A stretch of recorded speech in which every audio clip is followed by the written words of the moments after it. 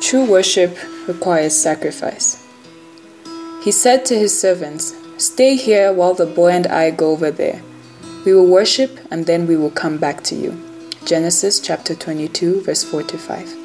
How many of us have heard the word sacrifice before? Sacrifice doesn't always have a good feeling attached to it because it implies that we give something of ourselves to someone else at a great cost. But did you know that we make sacrifices every day? In our relationships with people, we sacrifice our own desires to benefit the other person. With that in mind, what does worship have to do with sacrifice? According to the passage given in Genesis 22, worship is sacrifice.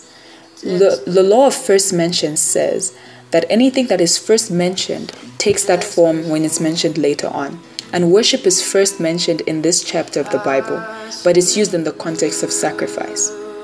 Worship is clearly defined through Abraham's willingness to give his son to God as a sacrifice, even when it didn't make sense.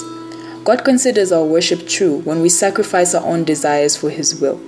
It seems unfair, but God did the same when Jesus died on the cross. Jesus gave up his desire to live and to fulfill God's will and develop a relationship with us by dying on the cross.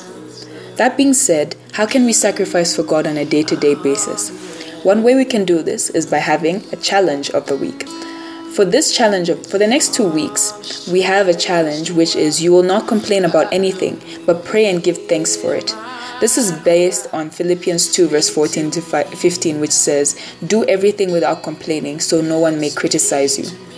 Do take this challenge seriously, for it's one of the ways we can worship God through what we say and think. Don't forget to share the audio and the video when it comes out, and the posters.